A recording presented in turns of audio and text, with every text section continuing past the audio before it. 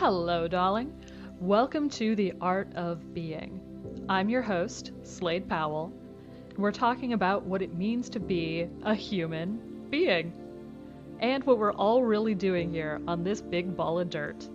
Let's get the conversation going. And welcome to the show, Emily Slachetka. Emily is an incredible inner voice facilitator and nutrition coach. And I wanted to have her on today to talk about bodies and what it's like to just be in your body, because it turns out that we are all actually doing that. Welcome, Emily.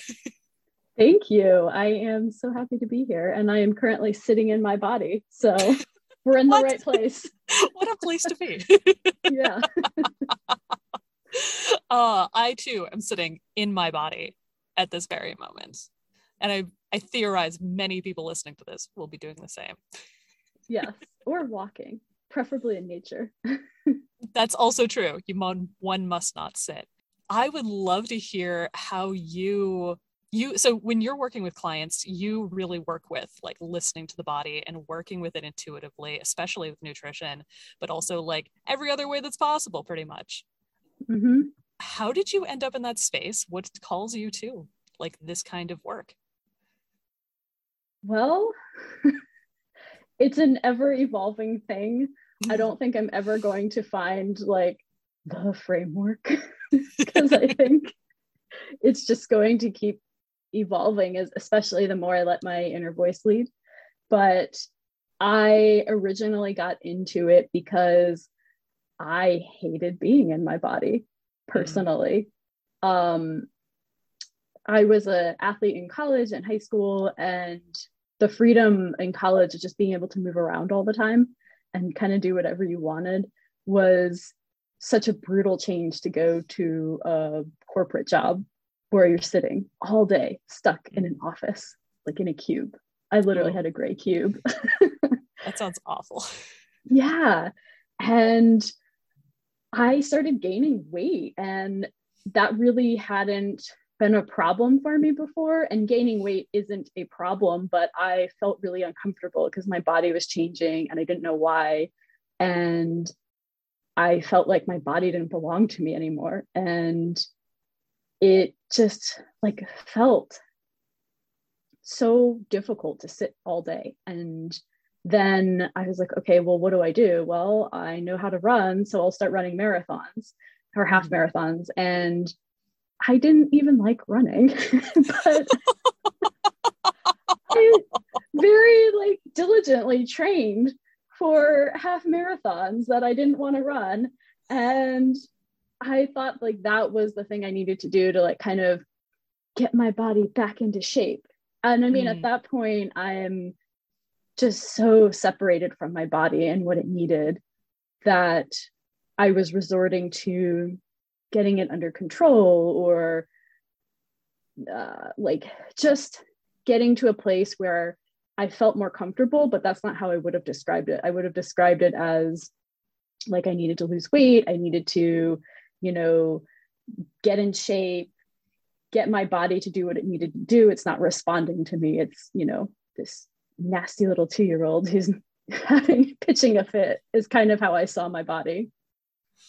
Man, like something totally outside of you that you had to like take the reins, or it would just tame is a great word for that. Yeah. And the thing of it is that I'm not some crazy person who decided to do this. This is like literally happening all around me. And I remember this one time I was sitting in my cube talking to other cube people. Cube dwellers. Yeah.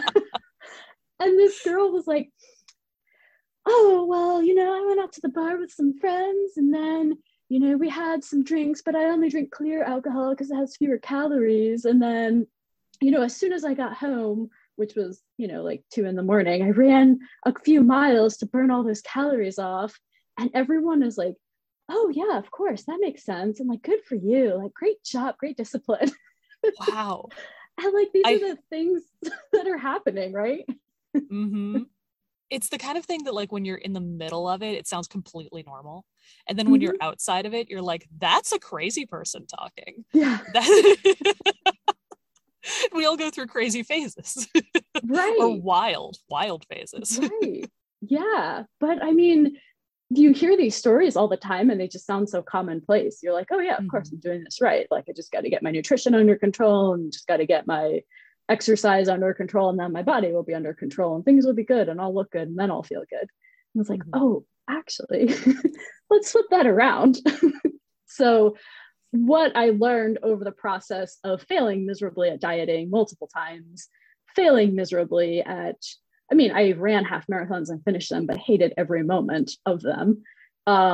So yeah, let's spend hours training for something that we hate. That's a good use of time, right? But through that experience, I slowly learned, like, really what I needed to do was learn what my body needed. And coming from a place of supporting my body, caring for my body, loving my body. And it changed the way that I took care of my body. So it wasn't exercise for punishment, it was movement that I enjoyed. And it turns out I really love lifting weights. Like, who knew? So that's amazing. Yeah, that's been really fun. And I love walking, hence my comment earlier about walking in nature. I love yoga. I love playing field hockey. That's what I did for my sport. And I love being in the water. And so like any of those things just make me so happy. And it doesn't, and like, I just want to point out that I love weightlifting. It feels to me like when I'm in the water, it doesn't feel like I'm working out, even though my body is moving and doing all the things to keep myself afloat. And that feels the same to me when I'm weightlifting.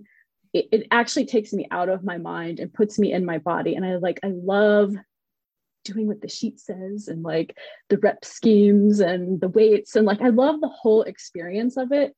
But I recognize that for some people, like being in a gym or like being around weights or whatever, it's just, for me, like how running half marathons was. Or, you know, there's people who love running half marathons and like that's what gets them out of their body. And so the point is like, it doesn't really matter what you do. It's just the fact that your body loves movement and do some type of movement.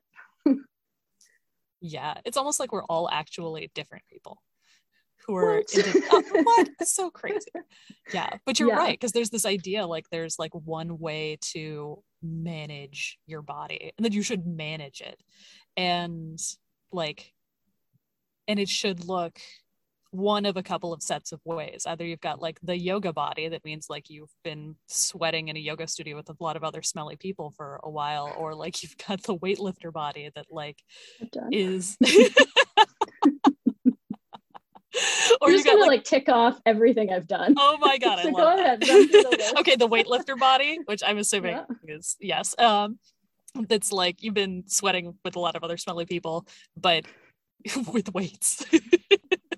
And then there's like the running, and then there's the like I used to jazzercise. I actually really loved jazzercising for the time that I was doing it, until I moved to a place where it was like half an hour to get to a jazzercise studio. And that was awesome. I loved dancing with weights with a bunch of like women in their 60s. It was amazing. Yeah, there's like definitely something out there for everyone, but I feel like this could easily turn into some kind of PSA that's like, just find your bliss in exercise. And that's really like the point is not that there's some way out there for you to like find the way to control yourself and your body well. It's like, is that even the point? Yeah, I think the point is, I mean, if I ask my inner voice, the point would be fun. That's the point of everything.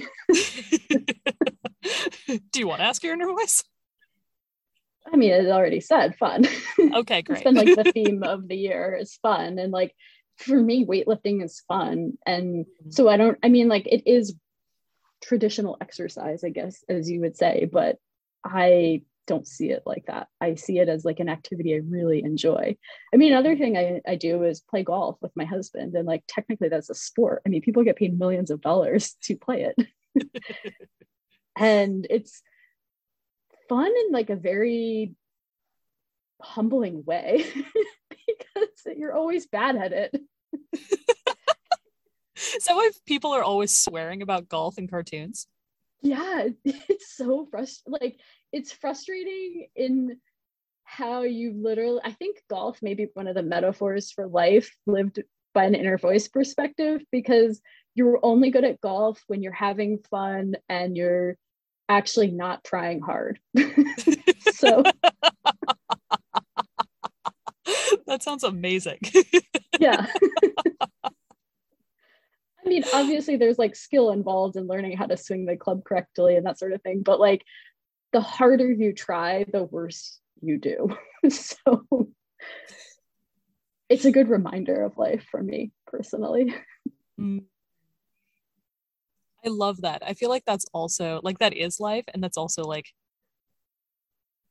isn't that how you want to feel in your body? Is just like, it's fun, it's easy, like not something you have to like work about. Like, you get like, you're going to have a body no matter what until you die. Like, you don't have to work at that. Yeah. It just sort of comes with the package. It holds your insides in. Yeah. I mean, I just feel like there's so much pressure that we put on ourselves or that we accept to look a certain way. But we have the choice to not accept that. Like, when we put that pressure on ourselves, that is us putting the pressure on ourselves. And I think that we like to say like, oh, society created this. And like, yeah, the message gets reinforced all the time, but you get to choose whether you accept that message for yourself and put yourself under that intense scrutiny and pressure. Mm-hmm. Yeah, absolutely. How did you find yourself like learning to actually listen to your body? It was nutrition for me that was kind of I would say like the wake up call almost, because movement for me is something that I've always done. So that was very familiar, and like I was fine with that. But nutrition kind of blew me away, because I had been taught to override my hunger and fullness cues.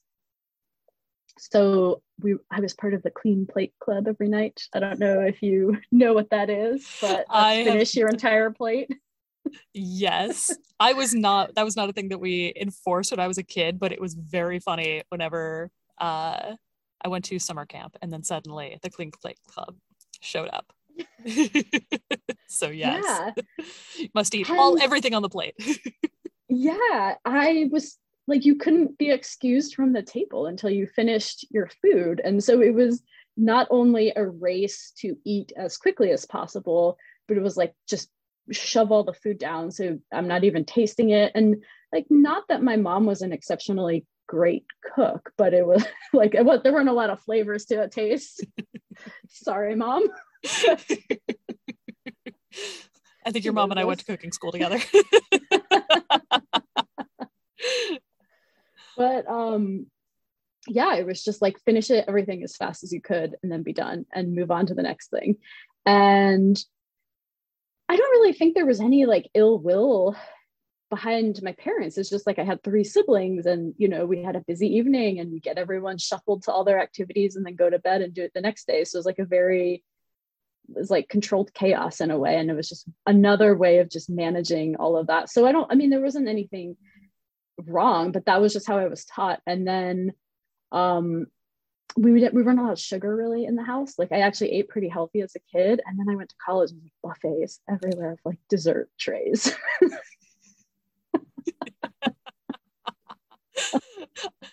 I love that. I remember going to college and they had a waffle maker in the and I lived on waffles. You can put anything on a waffle. I learned. I made all kinds of waffles because most of the food was terrible in the cafeteria. So it was waffle-a-palooza for my freshman year. I definitely gained the freshman 15 for sure. And then I think I maybe even did like the freshman 25. I don't know. But it evened itself out once I learned. I guess in some ways in college, I was learning what I liked because there were so many options available. But it wasn't until I started working with a nutrition coach and I taught myself what it actually physically felt like to be hungry, like not emotionally or mentally hungry, but physically hungry. That was like a huge aha moment for me. Like, what? My body has hunger signals? What was that like to like rediscover hunger? It was, I mean, it felt like the walls just fell down around me, I would say. It was like, oh, what? This is what I've been missing this whole time? Because I just always thought that I was the person who couldn't stop if a bag of whatever was opened, or I would never be able to stop at one slice of pizza. It would always be too much. Like I always thought there were foods that I just couldn't control myself around. But it turns out I have no need to control because now I just eat to satisfaction and it's perfectly fine. Amazing. What does satisfaction feel like for you?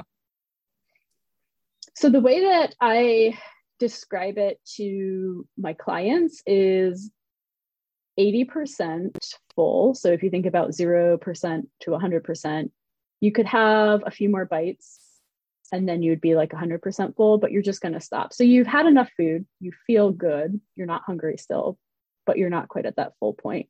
So it's not really measurable, but it sort of just gives you that image of what, like you just aren't eating all of the food to the point of like feeling full or like burpy or your stomach is really expanded. I think Thanksgiving is probably one of those holidays that people are like very familiar with, that overly full feeling. Mm-hmm. Yeah. But for me, it's just that sense of like, I've satiated my hunger and I've enjoyed my meal and I'm good. That's the phrase that always comes to mind. Like, I'm good. Like I could have a few more bites, but I'm good. As a person who is a former Clean Plate Club stellar star, like, did you have to adjust to like leaving food? Yeah, actually, it almost became like a weird perfection thing. Like leaving food on the plate was like not finishing the task or not finishing the job. And it seemed so like, well, why wouldn't I just finish the last few bites? Like, just finish it off. It's so stupid to put this back in the refrigerator. And it was like weird battles that I had in my head about it. And they were never about hunger. It was never like my body actually needed those last few bites. It was more about, oh, I only need to feed my body what it needs. And I'm actually not taking care of my body when I give it more food than it needs because it makes me feel uncomfortable. Like I don't want to burp up my food later or feel uncomfortably full.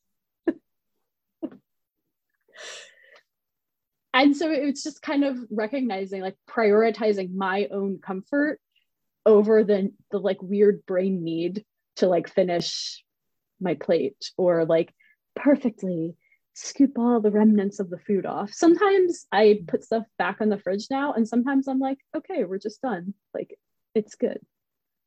And I mean, I also want to speak from the sense of like privilege that I have to play around with my hunger cues and the fact that I can put food back. Like, this isn't something that everybody has the opportunity to do. And I just, want to recognize that this is like a complete place of privilege, and anybody who has the opportunity to explore their hunger cues and put food back and have extra food available should start from a place of feeling pretty fucking grateful for that. Mm-hmm. I feel like that's a great place to start also with playing around with this, is just like it's so easy to say I'm not doing it right or like I should be doing some other fucking way, but to start with like, I'm just grateful I have food, and I am grateful that I have this food, and this food in front of me is really amazing, whatever it is, even if it's semi-tasteless our moms went to the same cooking school kind of food, like whatever it is. Like there's, and the reason I say it is because you're right that it's such a brain game. And the more that we get out of our brains and into like the emotions of eating and satisfy the emotions first, I feel like this is obviously your wheelhouse, is working with people with like emotions and brains and food. Like, how do you have people actually begin that journey? So we usually start with like very tactical nutrition habits, because I want them to notice how food plays such a big role in their life and how they are literally in their physical bodies all the time, eating multiple times a day. So like that's happening. Now let's really focus in on what's happening behind the scenes. So I do a variety of nutrition habits, just depending on like where people are in their nutrition journey. But I like to start by adding in nourishing foods to their diets and practicing that consistently. And one of the things that I think traditional diets really fail people is that they focus on subtracting things out. So it's like, okay, here are all the no-no foods that you got to throw out, like go in, clean out your cupboards, and we're just gonna, start from scratch. And then here's your meal plan, go for it. I actually like to take the opposite approach and say like, okay, continue to eat whatever you want, but for the next week, we're going to add in a fist of veggies, and like, here are all the different veggie options, choose what you like, or start experimenting. And that really gives people the flexibility to eat what they like, because I don't know what people like, right? And I don't know how people like to cook, what's available to them. I have lots of ideas, but that's really up to you. And then we just see what the brain starts coming up with, right? Because you think something as simple as like, all right, we're going to do like a fist of veggies and then a palm of protein. No problem. That's so easy. The brain will come up with reasons why we can't do that. Yes. And it's really funny to see how people, and not funny, haha, but just like interesting to see how people experiment over the course of time, because we don't live in this like perfect vacuum world where nothing ever happens to us. Like literally things are always happening to us. People get sick, they lose their job, they get a new job, they go through a relationship breakup. You know what I mean? Like things are always happening, and we have to be able to be flexible with them. And that's why I don't like overloading people with like everything you have to do all at once, go implement it into your life, because literally something's going to come up and then that perfect plan falls apart. So we focus on one habit, we see what the brain, hates about it, we coach on that. And then we add another habit in sometime later when it starts to feel like a little easy, when the first habit feels like more easy and automatic. And it usually takes people like a week or two to adjust. Like some things are just come very naturally. Like people are so on board with adding vegetables into their diet. It's not a problem. But then you like bring up the bad boy carbohydrates. It's like, wait a minute. I have some stories about this. I'm picturing like a stack of French fries like out behind the school smoking and like trying to get people to do drugs. In a leather jacket, of course. Yeah. Of course. And they have like the little like oiled flipped hair.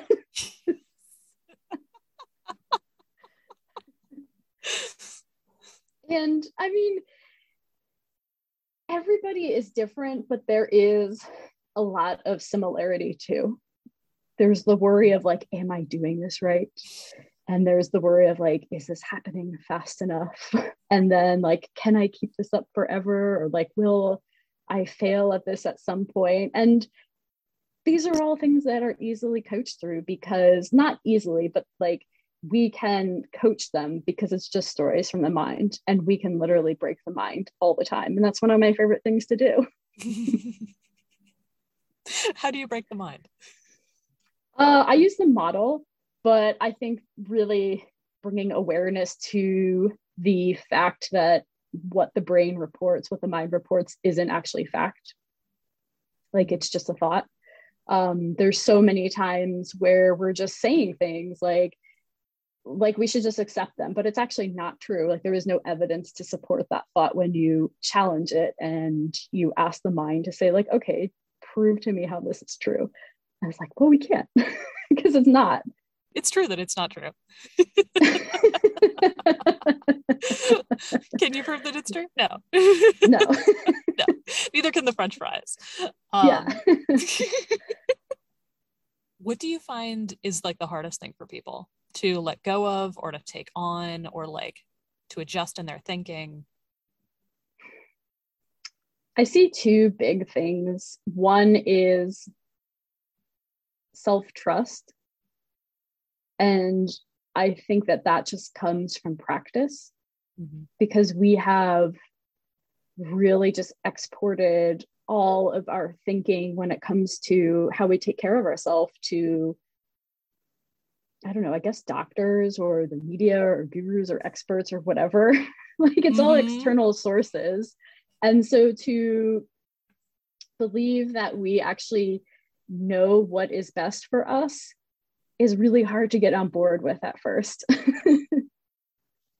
And then the second thing that I see a lot is why isn't it happening faster? Like the idea that it should have, the mind has a timeline, right? Like I need to lose 25 pounds by February. I mean, why? And I'm only using weight, like not everybody's goal is weight loss, but I'm just using that as an example, a very common example. But like, why do you have to lose weight by then? And what will happen if you don't, right? I mean, obviously you'll be unlovable on Valentine's Day. And no one will want to go out with you. Ever. And then for you Valentine's Day Day either. Yes, the chocolate is amazing. It's key. Yeah. That's clutch. I think that's also fascinating how like we do say, oh, well, I can only have the food reward if I've met the food goal. We're weird people. Yeah. And that actually is one of the things that I teach is that there's really nothing off limits. And you can literally have whatever you want. And that comes into that satiation, which I was talking about earlier, where you can just have a bite of something and it can be, that's enough. You can also finish the whole thing and that might be good too. But like there is no rule or like serving size. Serving sizes, by the way, are literally just created so they can calculate out the nutrition facts. Like that's all serving sizes are. It Really? It has nothing to do with like what you're supposed to be putting into your body? No. And obviously the certain companies manipulate the serving size, like usually lowering it so they can like create like 100 calorie snacks or whatever. So, you get your 10 almonds. That's amazing. You're just making me think of like, I've seen ones that are like half a pudding cup is like this many calories. And I'm like, who eats half a pudding cup? It's a cup of pudding. Yeah. So, I mean, people fall on different spectrums. Some people are like so opposed to eating anything bad because they're afraid they'll never stop. And then other people are in that place where they literally can't stop. And so it's working with both ends, but ultimately it comes down to self-trust. And you can only do that through practice. Like you can't create self-trust theoretically. Like you literally have to teach yourself how to feel it. Yeah, I feel that. I don't obviously work with nutrition, but with my clients, I have the same thing. It comes down to, I feel like anybody who's learning, who comes to an inner voice facilitator for whatever it is that they're coming for, it's always about self-trust. It's like, you have to do a thing enough times to be able to know, oh, I can do that thing and like, I can trust myself not to do the other thing that I don't really want to be doing right now. Like, yeah. you have to train the brain that it's okay, that it's not going to die. Yeah, exactly. And, it really is just, that's why I like doing smaller habits one at a time so that you can build those reps up and show yourself it is possible. And what's funny is that I have calls with my clients and they'll say like, oh, I didn't practice the habit at all. And I'm like, oh, really? And then we find evidence of how they've practiced it the whole week. Oh my God, I love that. Yeah. I and so the love brain that. will like create the story we're failing when they literally were doing it. And so we're not creating self-trust in the brain. The brain is actually kind of unreliable. We're creating self-trust in the body. And sometimes that starts with being able to feel your feelings in your body, because not everybody has that skill set. That's totally true. Yeah. How do you teach people to feel their feelings? I start in two different places. Sometimes we start in the mind just by naming the feeling. And sometimes that is effective. And sometimes we start in the body by just saying like, where in your body are you feeling anything right now? And like, what does that feel like? Describe it. Tell me more. How big is it? What's the texture? And really just getting them to like feel different places in your body. Some people like have never done this before. And so it's like eye-opening to see that their body has anything more than like a traditional ache or pain, which I strongly believe is associated with like emotion as well. Like, I'm not talking about I stabbed myself in my arm and I've got pain. I'm talking about like chronic like joint issues, or things that are just kind of like hanging out for a while and you're like, why is this here? Yeah, I can say from my massage background that like, yep, you're on the money. There's a lot of emotional pains that people have. Yeah. Probably do a whole episode on that. I think so. And one of the ways that we deal with unprocessed emotional pain is we eat. And there's a very good reason for that, because it creates a short-term chemical reaction that provides comfort to us. So we are literally comforting ourselves when we eat food. And it's not an incorrect reaction. It's just short-term and it doesn't help us move the emotion out of our body. That's so amazing. I never realized that comfort eating actually had a chemical response that makes us feel comforted. That makes so much sense. I mean, it makes sense like for us as a species that does actually need to eat. And like, of course we get, if eating feels good, then the human being stays alive. Yeah. And food industries play on that knowledge by creating foods that do that create that. And that's why processed foods are so alluring to us, because they give us that hit of comfort, but they're not nutritionally substantial. So they don't actually feed us. They just give us a sense of comfort, but then we want more because they haven't filled us. How do you manage those desires? So what I found is that the more that people add whole foods into, and I'm not talking the store, I'm talking like whole foods into their their diet, the less that they actually want processed foods. It just like very naturally fades away. Like they don't really have to give anything up, because they're satisfied with the food that they're eating. And so if they choose to eat processed foods, it's because they like the taste, or it's an event, or they're celebrating, or something like that. It's not a mindless choice because they've always eaten that sort of food. So I think it's pretty natural to just only choose processed foods from a different place as opposed to just always eating them. But I think what you're asking really is about the emotions, right? I'm just asking the question, but now I want to hear about the emotions. So here's the thing is like, there is no way to resist the emotion or like have it pass through you in a way that you don't have to feel it. Like you have to feel the emotion to release it or integrate it. But what happens is that people have this fear that once they start feeling the pain, they will never stop feeling it. And they'll get sucked into this like black hole of always being in pain forever and it'll never end. But it actually passes so quickly. Like I've literally timed it when people have been feeling their pain. Oh my God. What timing? Like, what did you time it at?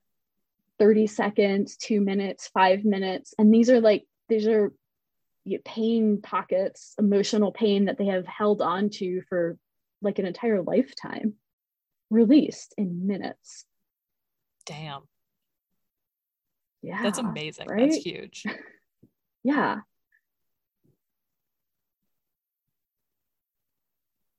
I just want to like sit with like how we think it's going to take hours and it takes 5 minutes or less. Our brains are completely terrible at guessing how it's going to go when they anticipate pain. Very unreliable. Extremely. They're good at some stuff, but they're not good at some other stuff. Yeah.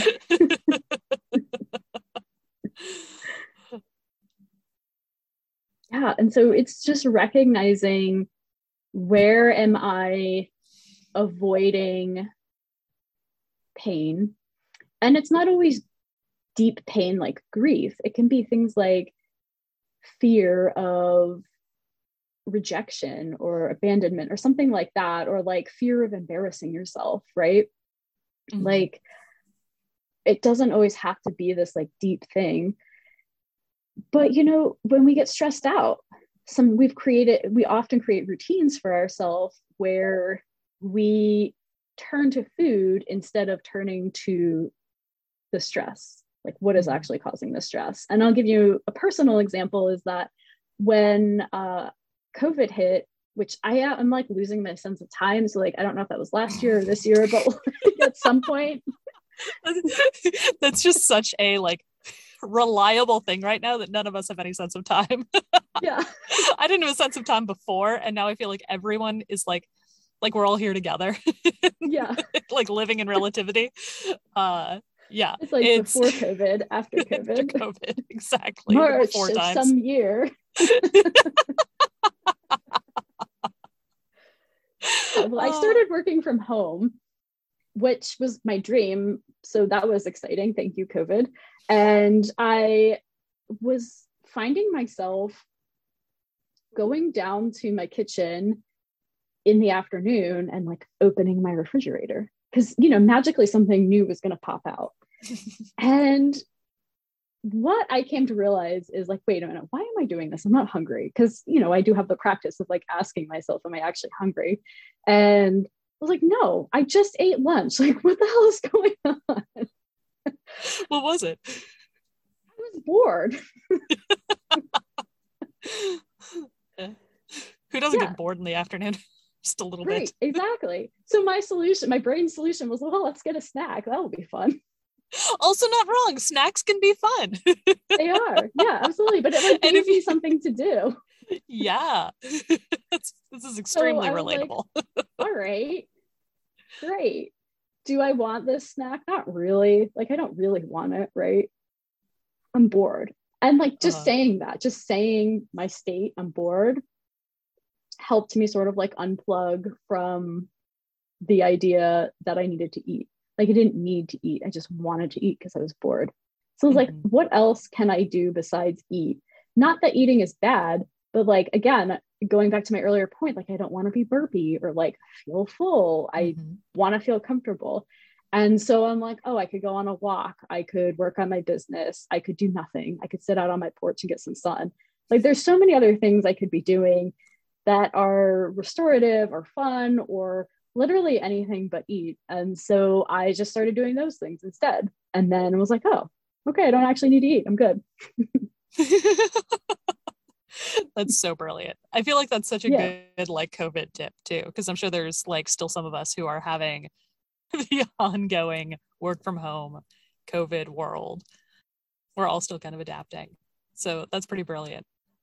I'm really curious, like how I know what so I feel like we've talked around this and sort of touched on this, but like the feeling like being in your body is okay no matter what the circumstances are. Like no matter what the weight is that your body weighs, or, you know, like if you have, I don't know, food allergies, or like, you know, a weird sweater on, like, I don't know, like regardless of circumstances, like what's your take on all that? I can give you a very personal example of how it's changed for me. So my brother at one point had this girlfriend who was like a 10 out of 10, you know, just perfect body, perfect everything, and like 0% body fat, probably more like 10% body fat. And we went to the beach, and this was years ago, but I was like, I can't go to the beach next to her. I spent the entire time at the beach worried about what she thought about my body, or like that people would be comparing my body to her body, or preferring her over me. Which, by the way, I have a husband and we're in a closed relationship. So, like, why does it even matter if like other people are desiring my body? And like, we're very happy. So it's not like I was trolling on the beach. But like, my mind just took me to these like crazy places because it had this story that I wasn't allowed to show up on the beach unless I was like repping my 6-pack of abs. And I couldn't exist next to somebody else who had that desirable body. And so instead of being at the beach, which by the way is my favorite place in the world to be, I didn't enjoy myself at all. I just constantly like, you know, looked at her, tried to like hide, towel cover up, blah blah blah, like, you know, mini meltdowns constantly, like right on the verge, and really pissy to everyone that I was with, and just like total fun to be around, right? And sounds delightful for everybody. Yeah, it was terrible. It was terrible. And this past Labor Day, I guess, I went to the beach with my brother and his now wife, who is different than that other girl. And she also has a very different body than I do. And I would say it's probably more, I guess, like more on the desirable body scale or whatever, like the media body. I don't know. And it just didn't matter. I was just so happy to be at the beach. And my nephew was there, and he has like the freaking chunkiest thighs ever. Like, I just want to just like, are these baby thighs? Is this like one of those like I want to shake like, the baby leg? Yeah. He's almost 1, and so he just has that like plump, like I can't really walk or use my legs yet sort of body. What a chunkster! Aw, I know. And we just had so much fun. And honestly, I was like, ooh, what bathing suit do I want to wear today? Like what feels fun for me, and like also what will not get me sunburned, because I'm pretty pale and don't do well in the sun. But it was really like, I never thought twice about what my body looked like, because I'm not in a competition with any other person. Like, that's just a story my mind created, that I'm in competition with other people. And there wasn't one thing that got me to that point, but some of the things that helped were realizing through finding movement that I like, working on my nutrition, that I am taking care of myself and I'm happy with the choices that I'm making and the results that I'm having because I'm literally taking care of myself, and that feels good. And like focusing on, how do I want the experience to be? Do I want to have a meltdown, or do I want to enjoy being around the people that I'm with? And recognizing that this isn't a fitness competition. They're literally not there to judge my body. Like, they want to be with me because they like me for who I am. And there's literally nothing my sister-in-law can do about her body. That's just the body she has. And she doesn't have it to spite me. And then, my inner voice has just helped so much doing the inner voice facilitation training, and then, literally being in my inner voice as much as I can. It just shows me that there's so much more to life than focusing on things that don't matter. And my inner voice is all about actually being in my body and like feeling all of my senses, because you have the privilege, the honor of having a body in this lifetime. Like, you got one. And we want you to experience things, and you're not experiencing things when you're sitting there worried in your brain about what other people think about what your body looks like. Guess what? Nobody's thinking about you. They're all just hanging out on the beach doing their own thing. Mm-hmm. You are literally the only one having a terrible conversation in your mind. I love that so much. I feel like I would share my inner voice always tells me to touch things. Its favorite thing, like my inner being, like my soul's wisdom, it cares mostly about my body because it can touch stuff. And it likes touching stuff. It likes textures. And like leaves. It likes touching leaves a lot. Like, it doesn't give a shit how much I weigh. No. It wants to be able to wants to be physically able to do the things it wants to do. And most of those things are touching stuff. So like, I love that. Yeah. Tactile. Yeah. It's so perfect that's that's really the note I want to leave on, is like that our bodies are so amazing, and nobody else gives a shit about it the way that our brains think that they do. Yeah, I fully agree. Yes. I'd love to ask you as a last question, what does the art of being mean to you?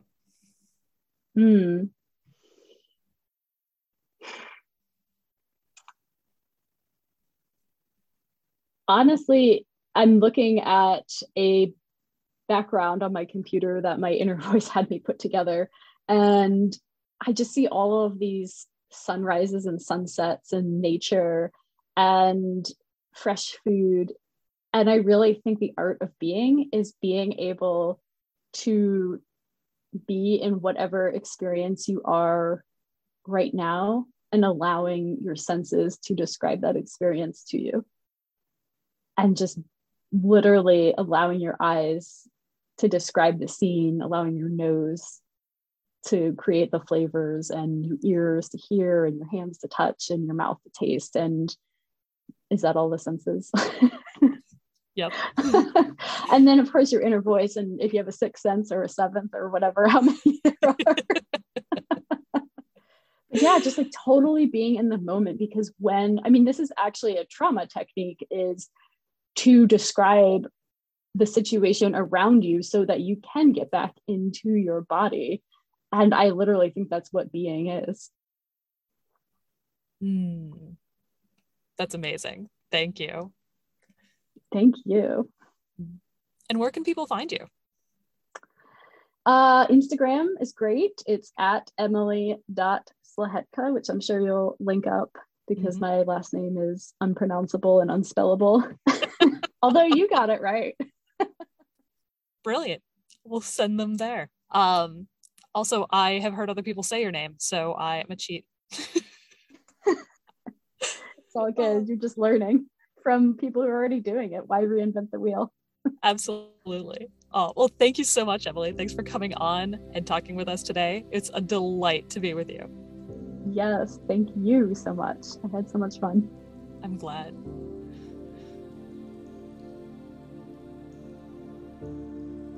Thanks for listening. Today's episode includes an invitation to enter the Art of Being giveaway, celebrating the launch of the podcast with free stuff. The prizes are all cool metaphysical tools that will help you launch yourself further into co-creation with the universe, including a free one-on-one session with me, Slade, a full set of chakra-aligned crystals powered up with Reiki universal healing energy, and a gorgeous astrological 2022 planner from the extremely aligned folks over at Magic of I. To enter, click the subscribe button, rate and review, share about the podcast on Instagram and tag @slade.powell. And most importantly, go to sladepowell.com and join the mailing list. You'll get up-to-date details on the podcast and everything else that I do. There is no limit to the number of entries you can put in. Each action is one entry into the giveaway. Subscribe, rate and review, share on Instagram, join the mailing list. The 3 winners will be chosen at random on 2/22/22. May the odds be ever in your favor. See you next week, darlings.